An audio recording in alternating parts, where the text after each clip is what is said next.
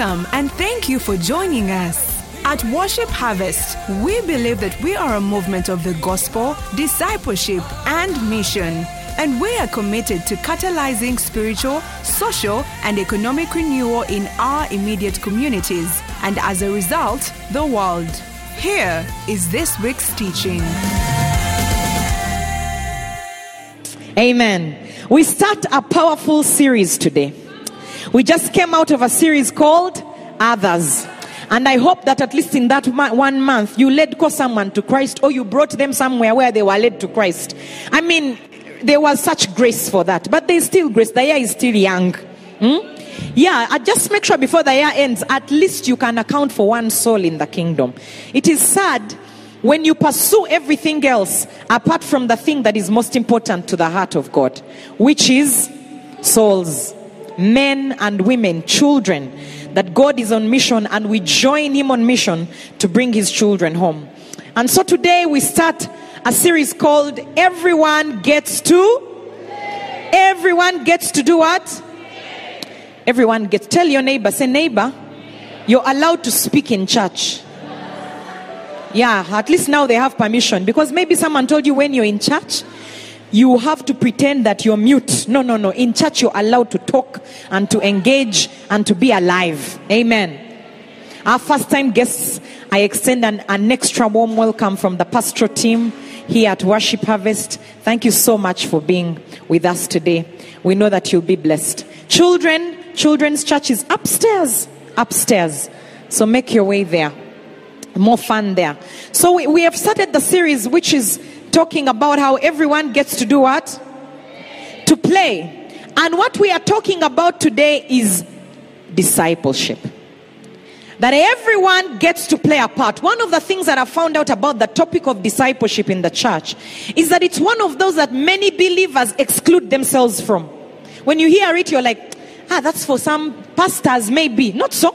In our minds, it's for pastors, it's for church planters, and what we call deep spiritual people. I don't know who those are and how you find how deep they are. I don't know how do you identify a deep spiritual person? They speak King James English. Their voice sounds like Vavude Kulusozi. They are from the mountain. And they speak like that. They don't say spirit, they say spirit. You can also start. You can say spirit and you become deep if that's what it takes. So that discipleship is for every believer. It is a command given that everyone gets to play a part in discipleship. Everyone gets to play. And today my prayer is that your heart will be opened to the truth that you have an opportunity and a part to play in discipleship. That you're not excluded. Even though you're 1 day old in Christianity, you have a part to play. You see, let me ask you a question. Like, when you think about discipleship in the kingdom is what parenting is in the world. Is there any, think about it, because parents are the ones who raise you, who teach you culture, who teach you manners, who think about your education, give you opportunities, think about your future. It's a parent. Who qualifies to be a parent? Is it for deep something people? Is it for the economically mature? No. Do you know that from the day you're born, God wires your system to be able to become a parent one day? You're born when your reproductive system is working perfectly. Just waiting to mature, to get to a certain age where from that point on, you can actually be a parent. So from the day you're born wired to parent one day. And so when you're born again wired to disciple one day. The things of the natural teach us the things of the spirit. Just like there's no qualification to be a parent in the world. Because you see, if you wanted to stop population, if you wanted to end the world, the quickest way is to sterilize people, stop them from the capacity to reproduce. Even the church, the quickest way to kill the church is to stop people from making disciples. Because where there is no discipleship, there is no reproducing of strong believers. You just have a mass of people who are sterile, unfruitful, self-centered. They're all thinking about themselves. The quickest way to become mature as a Christian is not only through reading your Bible and praying every day. It is through taking responsibility for another person. The moment you do, you will read your Bible and pray every day. No one will have to ask you because you have to. Someone is depending on you. They're asking you questions. So you find that actually you need to read your Bible. You need to talk to God. You're dealing with, when you have a parent, suddenly you start finding out about schools, which schools are good. Before you were not interested. You didn't know which primary schools exist. But suddenly you're visiting nursery schools, primary schools, thinking about education plans. I don't know what works, what doesn't. How come? Because now you have children. You can't say, I will become mature by becoming mature. I'm going to read parenting books until I become mature as a parent. No, have babies. You will become mature as a parent by reason of responsibility. So everyone gets to play. If you want to be mature as a believer, get engaged in the work of discipleship. Get engaged in the work of, it is the quickest way to your maturity. Maturity doesn't come by self-centeredness. It is the mature are the ones who think about others. That's a sign of maturity, is when you can think about another person apart from yourself. Is when instead of eating the money, you pay school fees. That's maturity. Maturity is not capacity to eat money. You understand, eh? So maturity is read your Bible. A mature believer is the one who helps get others to read their Bibles. That's a mature believer. Maturity is not me quoting scripture. It's when I can teach people to quote scripture. Then I'm mature. Maturity is capacity to reproduce what is in you in another. And that only comes in the spiritual realm through discipleship. If we are going to build a strong church, if the mountain of the Lord is going to be exalted above all the mountains, if we are going to become a church that is strong, we must make disciples. There is no other way. Discipleship is the dominant strategy, my friends. It is the way Jesus chose. We can't come up with our own strategy. If you're going to raise people who are strong in culture, you have to have parents. If you get a child who was raised by parents, even in the orphanages, they are trying to reproduce parents. They're trying to figure out how to parent the children. A child who is raised by themselves on the street, you can't compare them to a child who is raised in a loving home with parents. But parents must make sacrifices for children to be able to have a good life. And they raise those children in hope that one day they'll also become parents and raise others who also in hope that they'll also become parents. That's how you raise a strong family. A strong family is not raised by selfish individuals who only focus on their needs. You're understanding. I'm about to get in the scriptures, but I need to lay the foundation. I want you to listen to me without excluding yourself, without thinking I'm talking about your sister or your brother or your pastor. I'm talking to you. Tell your neighbor they are talking to you. Some people are like, I will not talk to my neighbor. You can. I see them. I tell your neighbor, they look at me. I'm not your neighbor. Your neighbor is the person seated to the chair next to you. I say tell your neighbor they are talking to you. Yes. I'm talking to you. I'm talking to you who is seated in that chair. I'm talking to you. I'm saying everyone gets to play. Right now I have an 8-month-old baby, but I'm raising her with the knowledge that one day she will be a parent. Equipping her. When I see her, I can't just see an infant. I have to be able to quickly see who she will be. If the child is 5 years old and they're throwing a tantrum, I multiply that tantrum times 5. I see a 25-year-old in a boardroom throwing a tantrum. I discipline the behavior. If I have my 7-year-old at the table eating badly, I multiply that by 3. I see a 21-year-old at a table with who will lack opportunity with their mouth open at a date and they can't get married because I did not teach them to eat well at the age of 7. When you see your fellow believers doing funny things, do you see the parental responsibility? Or you say, why? Me, I have to take care of myself. You're not a good Christian. You're immature, you're selfish. Of course, I'm not talking to you. You're not the ones. The ones who are not here, who are going to watch after, the ones you're going to send the link to. They're the ones I'm addressing. You look, doesn't your neighbor look like a very mature Christian? They look deep, not so. They look like they are making disciples who are shaking the world. Yeah. So I'm talking about the other people who are not here today. When you see your fellow believer and they are doing something off, take on the parental responsibility. They just need a discipler. Me, I'm those people as a parent. If a child of someone I know is misbehaving, I don't ask permission. I discipline. Because my hope is they would do the same for my child. As opposed to postpone the discipline and tell me, last week, I found your child abusing so and so. What did you do about it? Yeah. Everyone gets to do what? No one is excluded. Say, no one is excluded. No one. We must play. In the book of Matthew chapter 28, 18 to 20, which if you're in Worship Harvest, you probably know this so well. But we are going to break it down again. We will teach this thing until you're all making disciples. So don't get annoyed. Because if you were all making disciples, there would be no need to teach it. But that anointed neighbor of yours, I don't want you to ask them how many disciples they are making. Don't ask them. Don't ask them. But I'm preaching it because of your neighbor. You're making disciples. But that neighbor, the one on your left especially, the neighbor on the left is the one I'm talking to. So I need you to help me help your neighbor. Not so. Yeah. So don't say Banange discipleship again. And when you do it, then we will know you're mature. We'll stop telling you about it. But before you do, your neighbor on the left does it. We have to keep teaching.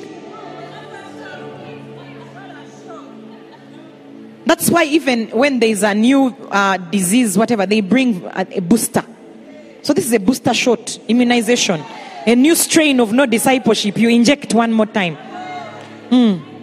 Matthew 28, 18 to 20 together. And Jesus came and spoke to them, saying, all authority has been given to me where? In heaven and on earth. Go therefore and make disciples of all the nations, baptizing them in the name of the Father and of the Son and of the Holy Spirit, teaching them to observe all things that I have commanded you. And lo, I am with you always, even to the end. That's a very long sentence. It's not 3 verses, it's one sentence. So let's go back to verse 18. Who is speaking these words? I want us to go slowly. Who is speaking these words? Is Jesus Lord of your life? What does it mean to have a Lord? A Lord is a master. It is someone who you listen to. Lord is not your landlord.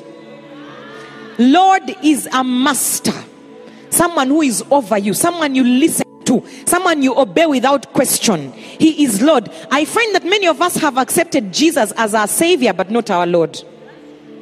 He's our Savior. We love the benefits of it, but we don't listen to Him. Because our Lord is to be obeyed without question. Our bosses are our lords, but Jesus, I'm not sure. When your boss says this, you adjust. Work starts at 7, you adapt. You work 6 days a week, you adapt. Annoyed, but you adapt. When they say make disciples, Jesus told you, you say, I'm praying about it. Who is the real Lord? I'm talking to your neighbor on the left. They are the ones who are making us have such conversations.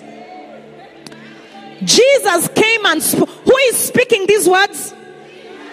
I've asked you again, is Jesus Lord? Then I need you to listen as if Jesus is actually Lord of your life.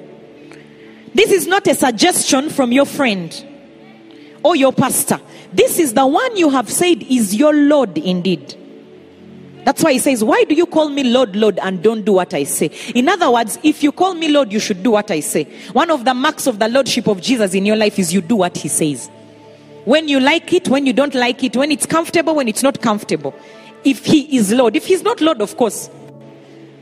Like now my husband is Lord. He's my Lord. Hey, my Lord, mukama wange. So there are things He asks me to do and I do whether I'm comfortable or not. But another man, someone else's husband, it's their opinion. With all due respect, they are not my husband. They are not my Lord. Do you understand the difference? So how you respond to someone shows the position they have in your life.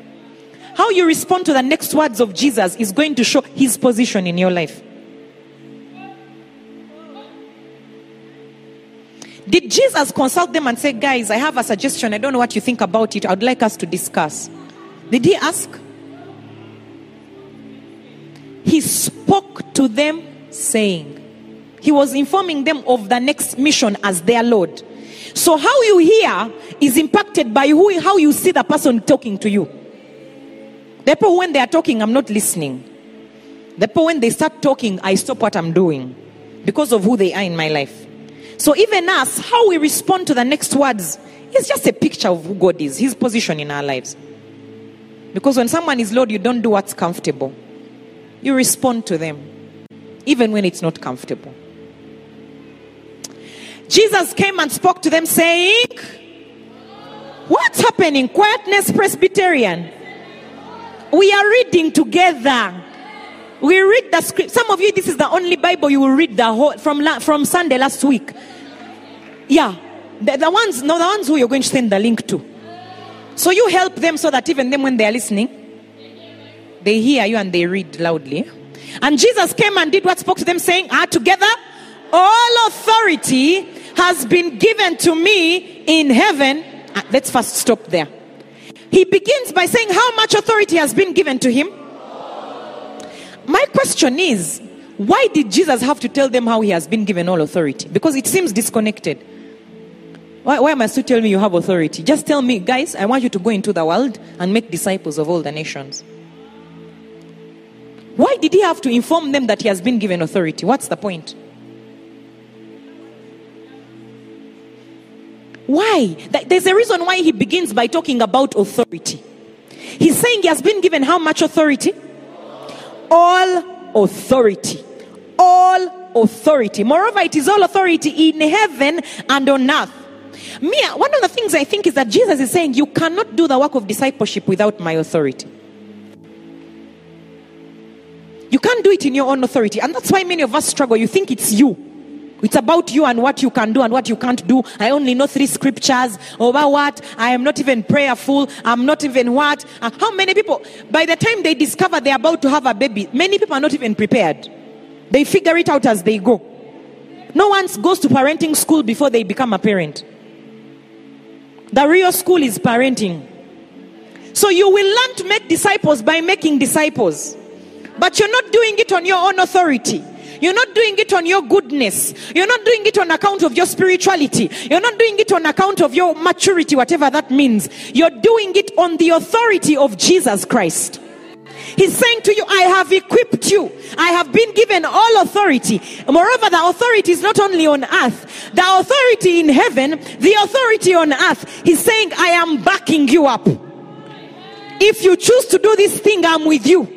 I'm backing you up. I will help you. I will teach you. I will aid you. I will show you. I'll be with you. In fact, in the end, he says, I will be with you. He begins by saying, it is on my authority and I will be with you. You will not do it alone. When you decide to do the work of discipleship, be sure that you have the backing of heaven and earth. All authority is on your side. All of it. Because you become involved in what is so critical to the kingdom of God. That all authority, God has invested and delegated all authority to those who believe in him. The moment you choose to believe in him, you become a son who has delegated authority. And we need to operate in God's authority to make disciples. Isaiah 9:6-7. What does it say? It talks about the authority that God has. Together. For unto us a child is born, and unto us a son is given. And the government will be upon. Yeah, like his shoulder. All. And his name will be called Wonderful, Counselor, Mighty God, Everlasting Father, Prince of Peace. All authority. The whole government of heaven and earth is on the shoulders of the Son of God. And he's saying, I am giving you authority. Don't look to yourself. Look to God. On the journey of making disciples, none of us can do it. It's like, I don't think there's any parent who can tell you that they know how to parent. Like, even they're like, it's the grace of God. I also don't know how I made that good decision. I also don't know how I decided to do that. It must have been the Lord. You know, every parent is more aware of what they could have done better than what they've been able to do. But doesn't stop them from parenting. And most parents parent the way they were parented. They are on the authority of their parents. What they've seen. Even those who didn't want parented, they find people who can parent them and learn what to do. All authority has been given in heaven and on earth. This tells me that this thing is so serious that God first begins by giving us authority before we go on mission. Like, it's that serious. He gives you authority on earth and in heaven. It must be really serious. But the point of the authority is in the next verse. All authority has been given to me in heaven and on earth. It doesn't say go therefore and run what? For elections. Go therefore and be leaders. God, and all these things are good and we should do them. But the point, the thing that God is most interested in is making disciples. The point of the authority is for you to make disciples. Why you work where you work is so that you can make disciples. Why you're in the family you are part of is so that you can make disciples. The business you're running is an excuse to make disciples. The workplace you're working at is not so that you can earn money. It's so that you can make disciples there. It's so that you can make disciples. Tell them about Jesus and then turn them into learners about Jesus who also make other learners. That's the point. And let me tell you, I have worked before outside of church. If you take that stance and become someone who's looking out for the kingdom, you will get promoted. First of all, you find that you have to work very well. You're forced to be excellent because you can't say, I'm a believer, but you're weird. I'm telling you, your testimony towards those who are outside. Once you go in as a discipler tomorrow, if you walk into your workplace tomorrow as a discipler, you work differently. You will. You find yourself looking out for people, taking people to tea, praying that God shows you who you can talk to about what, inviting them to garage. I don't think there's anyone where I worked that I'd never invited to church. I brought them, the ones who could come. Invited them to garage. Then I would have sessions where I teach them SFFG. Then everything. Outside work, they would even come early sometimes at 7, at 8 we are starting work so that we do something together. And there are some of you already doing that.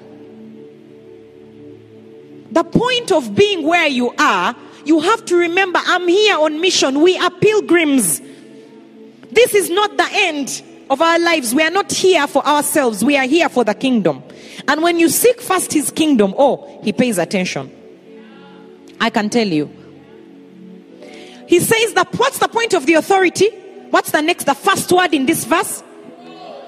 Go. You have to get out of your skin. You have to go out of your comfort zone. You have to go out of your usual spaces. You have to go. There's a going involved in making disciples. Making disciples is not comfortable. Going is not comfortable. Also, it's active. Going is not passive. You can't say, I'm going. Like if you came and told me, Pastor B3, we go. I'm going. But I'm like, how I am now? Like I'm going. No, I'm going. You're asking me when? No, I'm going. Where? I'm going. I said I'm going. Can you be patient? I'm going. That's how some of us are. For 5 years now, you tell your pastor, you are praying about it. You are about to reach breakthrough, to start the hurdle. Breakthrough. You feel breakthrough is coming. For 5 years. You see, the longer you take to do it, the harder it becomes for you to do it. Because you become comfortable in the state you're in. The devil starts ministering to you, telling you it's hard. Look at your life, you're too busy. That means you think all the people making disciples have nothing to do. Making disciples is part of our day-to-day life. It's not, you don't need to go out of your life too much. Of course, you go out of your way. Because now you don't only think about yourself reading the Bible, you think about others. You don't only think about saving your money, you think about others saving. By the way, my disciples have remembered, you have not sent you are listening to me. You've not sent your savings evidence. Today. today, you don't think I've forgotten, I've remembered. When you don't save alone, you make sure other people are saving. You don't just have a good marriage, you make sure other people are having good marriages. So you have to go out of your way, because it's easier to only take care of your Christian walk, isn't it, guys? Even that one is already hard. It's already hard to take care of your own. Now you're trying to save your own savings, you're struggling. You only must struggle. Now they are telling you, you must bring in other strugglers and you struggle together. And you have to show them that you are not in the struggle by showing evidence. Do you see how suddenly you start saving by force? Because if you have people who you are telling save, they say, where are your savings? Show me. Then you show them, then they are like, I'm going to start saving. So suddenly you can't tell them, guys, you need to read your Bibles. But for you say, in Hezekiah chapter 3, it says God helps those who help themselves. I paraphrase. And the disciple is looking at it and saying, there is a book of Hezekiah. Some people are like, hey, you mean there is no book of Hezekiah? Seriously, guys, there is a going involved in making discipleship. Today we are talking about how discipleship is the dominant strategy of the kingdom. There is no better strategy than discipleship. God is not interested in crowds. He's interested in students, people who are growing in the character and competence of Jesus. Powerful men and women who are showing the light of God. And you can't grow by yourself. It's hard. Someone needs to raise you in the kingdom. The way you're raised in a family in the natural, you need to be raised in a family in the spiritual. It's the same. And they stand out. It's different. So he says, go therefore. And the tone of going is emphatic urgency. Go. Go. Not go and make disciples. It's go, guys. I've given you. I've finished the mission. Now your next mission is going. That's the mission. Go. Jesus paid the price for sin. Now he has asked us to go and bring in his children home. Go, bring them, go make disciples. The first word is what? There is a going involved. You must get out of your skin. You must get out of your comfort zone for you to make disciples. Growth is outside your comfort zone anyway. Nothing worthwhile happens when you're comfortable. You don't get to exercise in comfort. How many of you feel comfortable while exercising? But how many of you exercise passively? By accident you exercised. You found yourself when you have grown muscles. Where are you? We want you to pray for us after the service. You got a six-pack by accident. You slept, you woke up. Hey, what a shock. Thank you, Jesus. Muscles everywhere. Nothing worthwhile happens by accident. It involves a going out of your comfort zone. It's the same for discipleship. If you're going to be a strong believer, you must be a discipling believer. And that means that you must go. So he says, based on listen, we all have the authority. If we are using it or we are strong in it, that's a different story. All authority has been given to every believer. But the ones who are experiencing the authority of God, the ones who people can talk about and say, because of Pastor Dennis, my marriage is better, because of Pastor so-and-so, or because of my missional leader, or because of so-and-so, whoever you are who is making disciples, who can point at you and say, my walk with God is better because of you. That's available for every believer. You don't need a microphone. What I'm doing now is not discipleship. Heaven is not clapping for this. The thing God celebrates is when I'm alone with my 10 people and no one is watching. That's what the world celebrates, this one, not heaven. And I'm aware. So you put your most energies where no one is watching, not here. But all of us usually we are looking for the stage. That's why in our minds we are not disciplers, because we don't ever see ourselves holding a microphone to preach. So we think, discipleship is for preachers. It's not. Preaching is not discipleship. He did not say, go and preach to all the nations. He says, make disciples of all the nations. So the first word is what? Go. The next word after that, therefore, and what's our next active word? Now this one. You guys, making disciples is a real process. Making. You don't find them discipled. Don't be shocked when you find people who look like they are so spiritual in church. Then you start walking with them closely and you're saying, what a shock. It was better not to know. I preferred how I used to see them. They can't wake up to pray. They can't read their Bible. They don't want to tithe. They give 1,000 in offertory. I'm not looking anywhere. I'm looking at the camera. They give 1,000 in offertory, but when they talk, fire upon the mountain. They greet in tongues. Those things are not signs of maturity. Praying in tongues is a gift.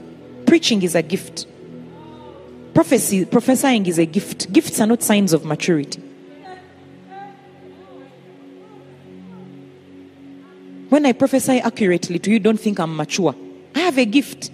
It was bestowed by God. Maturity is capacity to make disciples. When you find my child who's 7 years old speaking, being able to explain to you quantum physics, does it mean that this one, they are mature, we should now give them a company to run? They have a gift. Their mind is gifted. Giftedness and maturity are not the same thing. And we are attracted to gift, not maturity. I'm preaching good. Even me, I'm enjoying the message. Making disciples is an active, ongoing process. I looked up the word make. Remember the sermon is everybody gets to what? Everybody gets to play. All of you have a part to play in making disciples. The word make is an active thing. It means to create, to fashion, to build, to construct. Are you hearing? Go and assemble disciples. Go and construct disciples. Go and build disciples. Go and put together disciples. Go and manufacture disciples. Go and produce disciples. Go and fabricate disciples. Go and force disciples. Go and compel disciples. Go and coerce disciples. Go and press disciples. Go and drive disciples. Go and pressurize disciples. Go and require. My friend, these are the words, synonyms of make.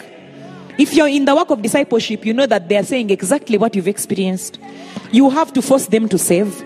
You have to force them to pressurize them to pray at 5 a.m. You have to. Meanwhile, who is growing as they pray? Is it you? Them, but they are annoyed. They say, that woman, she's a monster. She's a small monster. You see her there with lipstick. Meanwhile, what is the monster doing?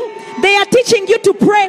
They are making you save. They are making you have a good marriage. They are making you, and they're a little monster. Don't worry. Even you used to call your mother a monster. You don't worry. You're just when if your disciples never think of you that way, you're not yet parenting. No kid feels that their parents are the best when they are young. They feel like my mom is a small monster with lipstick. Then my dad is the big monster. They are there. You see them smiling. Don't be deceived. They are bad. They don't let us enjoy anything. Me, I can't wait to go to the neighbors or to auntie so and so's. When they grow older and have their children, or they experience people who are not parented, they are like, Mommy, thank you for beating us. Thank you so much for beating me. Thank you for teaching me to brush my teeth. Thank you so much for teaching me manners. They thank you like at 30. So for 30 years, you're a monster who they can't wait to one day be independent from. That's why people wake up in your missional community and say, in this season, I sense the Lord sending me away from the missional community. Because the pressurized environment. Yes, making disciples requires pressure, force. Yes, compulsion, forcing, making. Bring them to floor prayer. They come annoyed with red eyes, then they receive a miracle. Don't expect them to thank you. Give it time. And then make sure they start making disciples quickly. They will now come and say, how did you do it? Now I realize how I made it hard for you. Don't keep disciples around for too long. Jesus also sent them out 2 by 2. Go. Bring results back. Heal the sick. He says, freely you've received, freely give. Go. You have power. You tell them, I see in you a discipler. Tell them now, start a missional community next week. Give them 2 months. They will come back and say, thank you for all the work you did. How did you manage people? People are like, are worse than demons.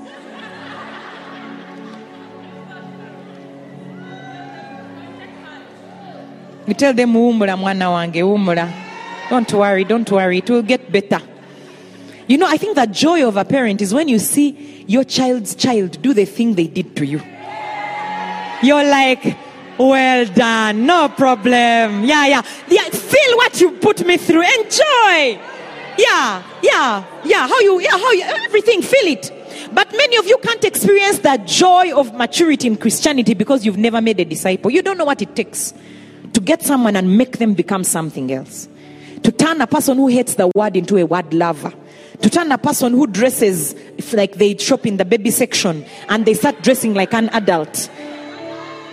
Yeah. To turn them, just to see them change, to see marriages which were broken get back together, to see a broke person become a giver who is now taking care of others. You've never experienced it. All your prayer requests are about you and the rent. Don't you want your prayers to be about other people? How parents are thinking about others in the natural. Do you know the honor of a parent? Pastor Glory's mom is here. One of the most, big-hearted people I know. She's a parent to too many. She's always looking for children. Even when her children grow up, she's gathering in her house. Children from everywhere, taking care of them. She loves mothering. It's an honor to be a father and a mother. But some of us, we've never known it. Everybody, you all have an opportunity to become spiritual parents through the work of discipleship. But the work of discipleship is the work of making someone become. When you have a baby, you have to make them be something. Your parents say, I want to turn you into something. That's why I'm forcing you. I see something in you. But is there anyone you see anything in? Who are you raising? Get at least 2-3 people. Start working with them. Don't let your life be in vain. Your Christianity was all about you. You left nothing behind. Who are you making? Who are you forcing to pray? Who are you forcing to read their Bible? Who are you forcing to be happier at their workplace? Who are you forcing? Who are you having conversations with in the inbox? Or you're just on Instagram scrolling? I realize that even us in our marriage, the more we focus on other people, the better our marriage got. It's like you don't think about yourselves, you're thinking about others. I can't explain it. It's a spiritual principle. Everybody gets to play. Making disciples is active. It's laborious. It's intentional. It's not accidental. You can't say I'm making disciples by accident. Them, they don't know. But me, I know. Can you be saying, me, I'm parenting that child? They don't know, but me, I know I'm parenting them. They don't know. They don't. But me, you see me. Those are my 5 children. They don't know. You tell your friend, they are mine. I'm parenting them in secret. They don't know. That's how some of you, when we ask you say, me, I can't lead a missional community, but me, I'm discipling. You disciple them through your WhatsApp status. Virtual disciples. You don't know them, they also don't know you, but you know they are there. You feel it in your spirit.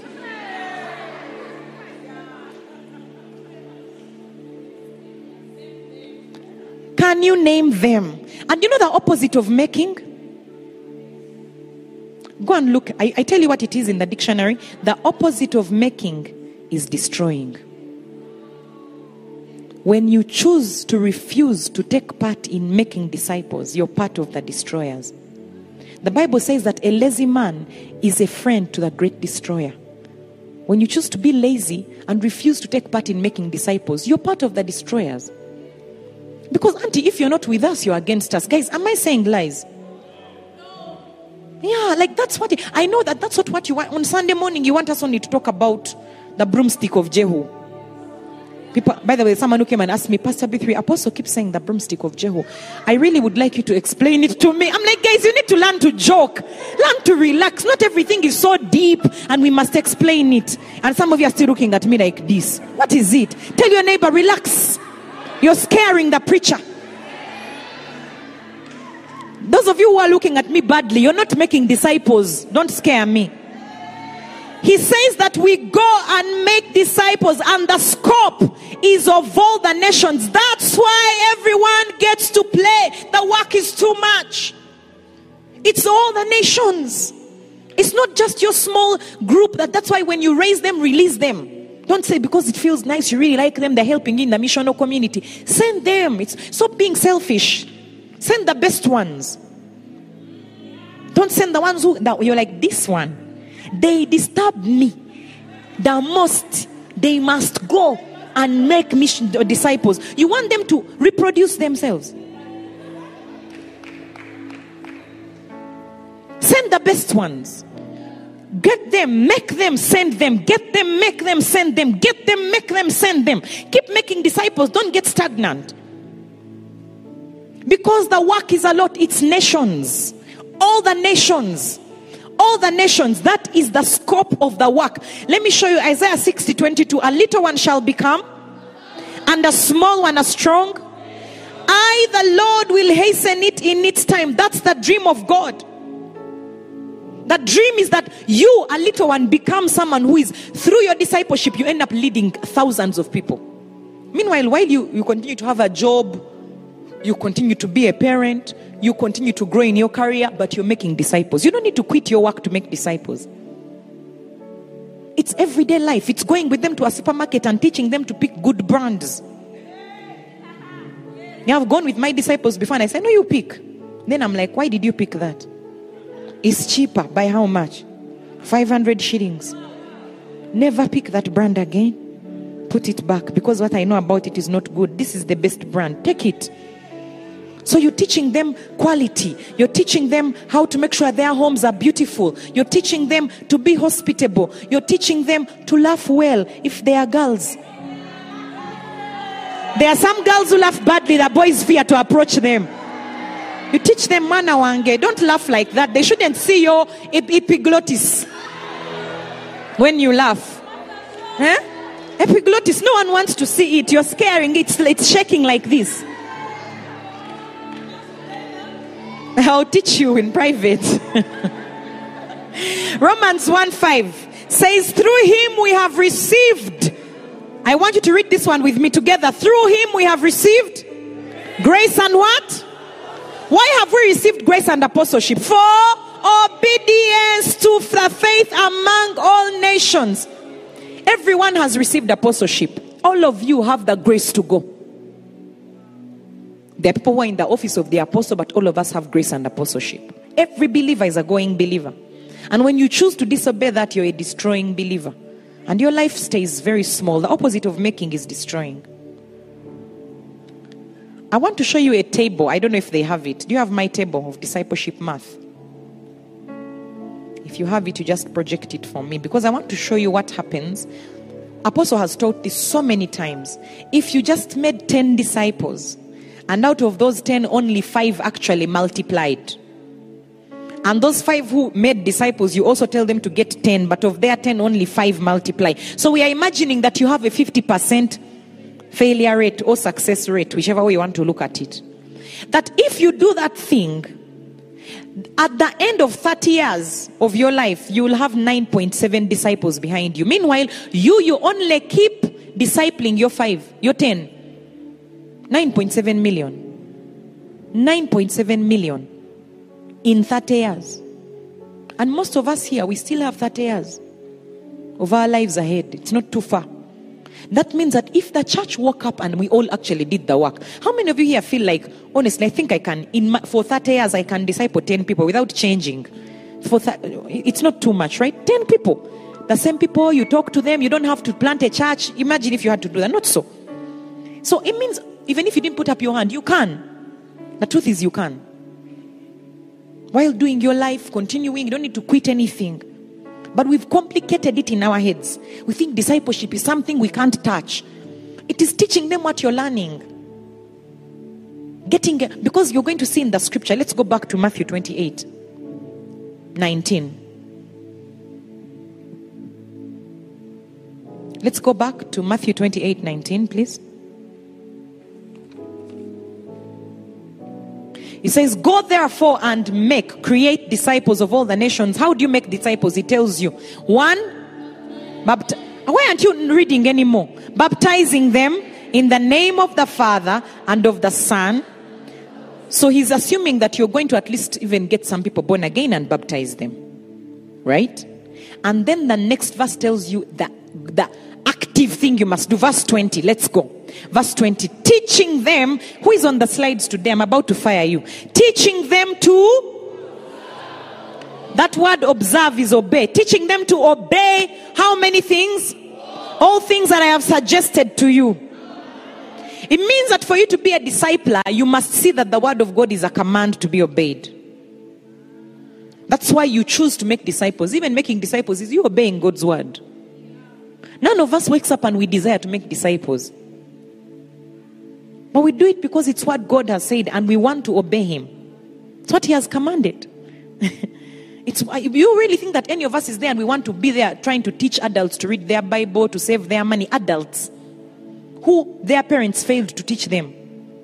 Now we are the ones. Why would you willingly do it? Because God has commanded it. It's the only reason.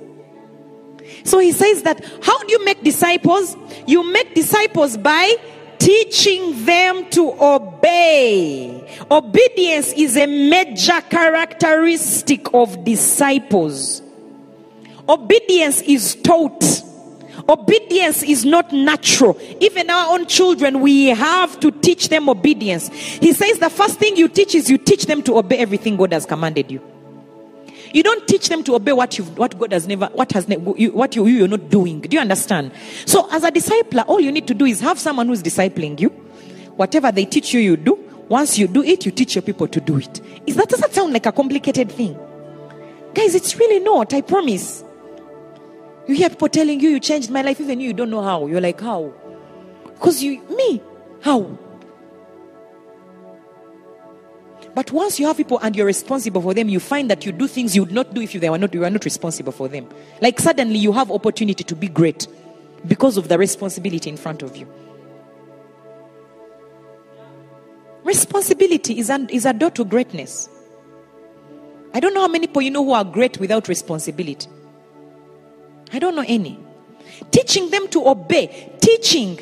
The work of discipleship is the work of teaching. You become a teacher. Parents are primarily teachers. Manange parents are teachers. Parents, you must teach everything. Everything must be taught. So even in discipleship, you're teaching beyond church on Sunday. You're teaching on Monday, on Tuesday. Not teaching them through scripture. I'm saying teaching. Sometimes with scripture, sometimes without. Teaching them. Say you don't talk like that to people. You don't make an older person stand up from a chair. One time I found one of my disciples doing that at a concert. They came and tapped an old man or a woman and told them, excuse, it was a woman, that's my seat. I had to run into action. That's my kid. It's my spiritual child in their 20s, 30s. I have to run and say, excuse, what are you doing? I had booked this chair first.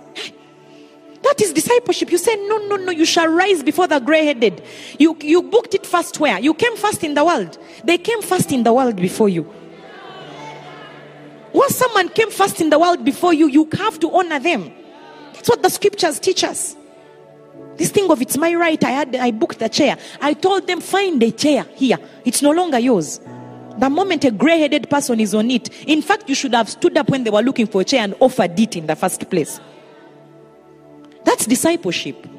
So it's teaching you. It's every opportunity is a teaching opportunity. On WhatsApp, off WhatsApp, in life, etc. Teaching them. First of all, you're teaching and you're teaching them. And then you're teaching them to obey. And then you're teaching them to obey all things that you've been commanded. Do you understand? That's the work of a discipler. It's the work of a parent. Teaching them to obey. Teaching them to obey all things. How I'm teaching is not how I teach my disciples. Yeah, we are not in a discussion. What do they feel or think? No. Because if you cannot obey, you're not a disciple. One of the major characteristics of a disciple is capacity to obey. How you know that someone is someone's child is their capacity to obey them. If a child cannot obey a parent, then they were not parented. And our generation, we want our children to be our friends. We don't want to teach them to obey. We want to teach them to like us. We want to be popular. So we are destroying our children. Because we've watched it on TV. Kids who abuse their parents, slap them, slam doors, stamp their feet. You slam my door in my house? Do you multiply that behavior when they are 30 and see what they will do? They will never have opportunities. People will avoid them. And look, that is your work. Because they're fragile. You need to teach them. Your kids gotta be, friends. You gotta reason together. You leave me to be local in my village. My kid, even when you're annoyed and we've had a difficult conversation, you put the door back gently. You slam it. Oh, what a blessing.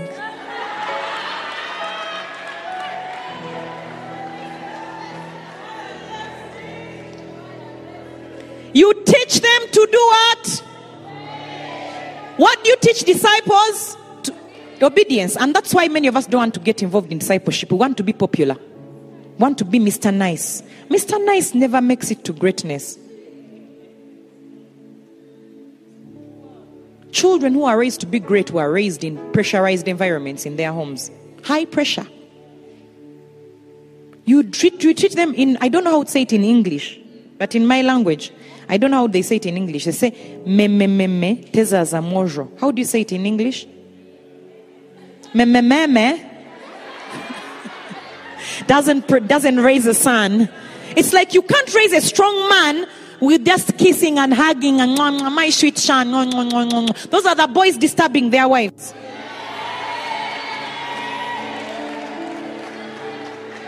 If you're going to be a discipler, you have to have a strong hand. I'm not saying you're tough and you're fake. You're a parent. You love them. Every time your parent is tough because they love you. The one God loves, He corrects. If you have your friends who have never corrected you, they are not your friends. They talk about you privately. You see, if I can't correct you, I gossip about you. Teach them to obey. Teach them to obey all things. And then He tells you that I am with, He says, lo, when you choose to do this thing, I'm with you. Because it's going to be hard sometimes. And He says to the end of the age. In other words, the work of discipleship is for a lifetime. Parents never stop parenting until they leave the world. Like you can't say, now they are married. Live your life, I live mine. You're a bad parent. Because now they need you in that stage of life. They need to know that motherhood, fatherhood, raising children, going through the difficulties of raising money. What? You're teaching them when to build, how to build, where to build. You're guiding them. Then they become older. Then now their children are growing. The children want to get married. If you're blessed enough to be a grandparent who gets to see your grandkids getting married, you're involved. So you don't say, you were in my MC. I released you to go and plant an MC. Goodbye, teacher. May God bless you. I've survived you. Let me see who else I can't. You continue to love them, to check on them, to raise them, to teach them, to give them opportunity. They will be different. The relationship changes. They are now parents. You don't treat them like children, but there's still a relationship.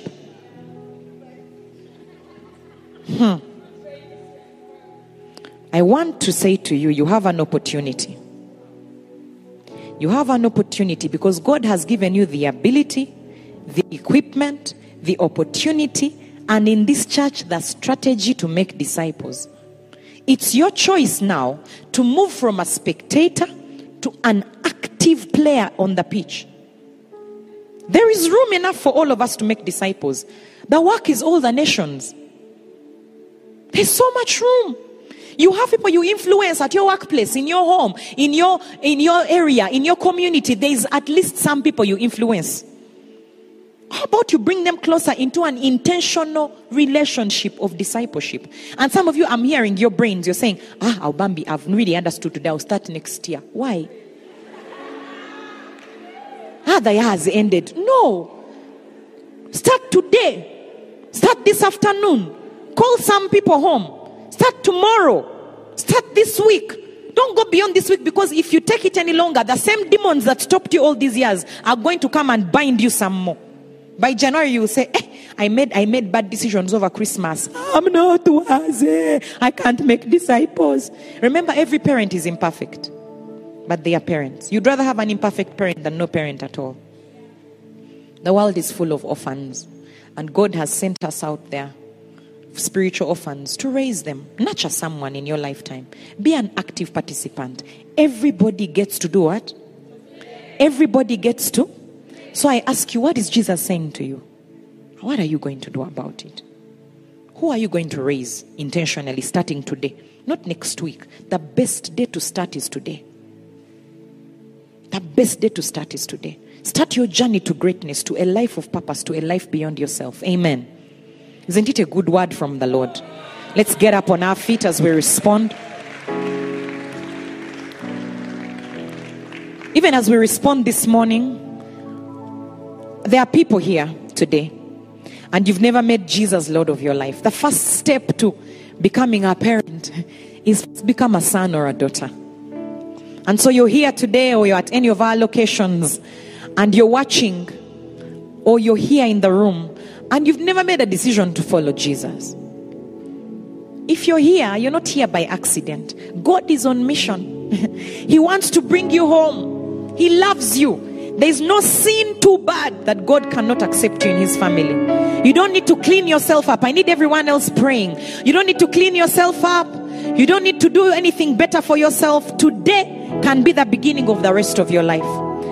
And so if you're here today, I need no one moving. I need us still. If you're here today and you've never made Jesus Lord of your life, I want to invite you right now to begin the journey with God. With no fear, because there will be fear in your heart. There are voices telling you, get saved quietly, don't do it. Oh, you're not ready. How will you deal with the other issue? Bring all that to Jesus and he'll fix it. I just want you to put your hand up where you are. You say, I want to start a new relationship with Jesus. I want to walk with him as my Lord and Savior. Just put your hand up. Thank you, my brother. Pastors, I need you switched on. I need you. Just put your hand up where you are. You're joining a big family of believers. You're joining you keep clapping your hands, because in heaven there is a party. Thank you, my brother. If you're there, you're saying, you know what? I want to start this relationship you guys are talking about. I want to walk with God. I want to start a relationship with Jesus as my Lord and my Savior. Welcome, my brother. Welcome. I just want you to come. Come. Put your hand up if you need someone to walk with you, or just run down. Come to the Father. You're saying, you know what? Today is the day of salvation. I want to start a new chapter in my life. I want to walk with God. I want to start a new beginning. If that is you today, I don't want you to go back without receiving Jesus, because you see, it is written in his word, if anyone is ashamed of me before men, I'll be ashamed of him before my Father in heaven. But if you recognize me before men, I will recognize you before my heavenly Father. Don't be ashamed of Jesus. There's nothing to be ashamed of, to come into the arms of the one who loved you and gave himself for you, the one who made you and formed you from your mother's womb. I know there's still some people, and so I'm going to ask you, please come. Don't go back with the burden of sin. Don't go back with the burden of being away from God. Come to him today in the presence and the congregation of all these believers. Can I see people who are born again? If you're here, put your hand up boldly. Do you see all these people? You're getting to be part of them. You're not alone. You're joining a big family. So if you're still there and you want to receive Jesus as your Lord and Savior, I want you to put your hand up. Say, you know what? I'm accepting today. I want to be part of this big family. I want to walk with God. Can you come? Or just put your hand up where you are, and someone will come and walk with you. This is the most important part of our service, this moment right here, because it's what heaven celebrates. I know that they are coming at the different locations, and even here in the room. I'm going to give another opportunity. Turn to your neighbor for me and do the work of an evangelist. Ask them, are you born again? If they say no, say, would you like to start today? If they say yes, walk with them and bring them boldly to here, because they might be scared. They're like, I don't want to be seen. I'm scared. I don't want people to see me. You know, I feel a bit threatened. And we want them. You know why we make you walk? Is something breaks when you publicly denounce your attachment to the enemy and you pronounce your new beginning with God. I don't know, but it works. It just works. Jesus always made them participate in their miracle. Has your neighbor, anyone bringing a neighbor? Oh, you're still, hey, someone is bringing a neighbor. Thank you, Jesus. Thank you, Jesus. Oh, yes. It is important. It is critical. Keep clapping your hands. In heaven there is a party. Right now, angels are singing the hallelujah chorus in my imagination. Oh yes, they are serving Fanta in heaven. There is a party. Oh yes, keep clapping as my sister comes. Welcome to the family of God, my sister. Welcome to the family of God, my brothers and sisters watching us online at the different locations. Welcome to the family of God. Today is the beginning of the best days of your life. Hallelujah. What a blessing. And she's beautiful. Welcome, welcome, welcome. All right, I want you to stretch out your hands to these precious people. My brother and my sister, just put your hand on your chest. And I want you to pray this prayer after me from the bottom of your heart. Say, Lord Jesus, today I receive you as my Lord and Savior. I'm part of your family. Write my name in the book of life. Forgive me of all my sins. Give me a new beginning. Today I'm born again. I am a child of God. In Jesus' name. Amen. Hallelujah. Welcome to the family of God. Please follow this pastor over there. He's just going to take you just there for 5 minutes. Come on, love on them as they go. What a blessing. And now if there's any sickness in your body, in the name of Jesus, just touch where there is pain. If you can't touch, just touch your heart. We speak healing over you right now. Healing grace flows in this room. Over every pain, physical, emotional, mental. We speak healing. We speak wholeness. We speak freedom. We speak comfort. Someone, you're struggling with grief over a loss in your life, a loss of a loved one, a loss of a business, a loss of something important to you. We speak healing and comfort to you in the name of Jesus. It is well with you. It is well with you. It is well with you. It is well with you. We speak healing from every sickness, every pain, every dysfunction of any part of your body. We speak wellness right now. We reverse anything that the enemy had started to do in your body. We reverse it in the name of Jesus. We speak perfection. We speak exchange right now. And we declare that it is well with you and you will testify in Jesus' name. Amen. Friends, may the Lord bless you. May He make His face to shine on you as you make a decision to make disciples and participate in the work of the kingdom. May you find ease. May you find joy on this journey. May you be a blessing and may His favor rest on you in Jesus' name. Amen. And may the grace of our Lord Jesus Christ and the love of God and the fellowship of the Holy Spirit be with us all now and forever. Amen. Have a great week.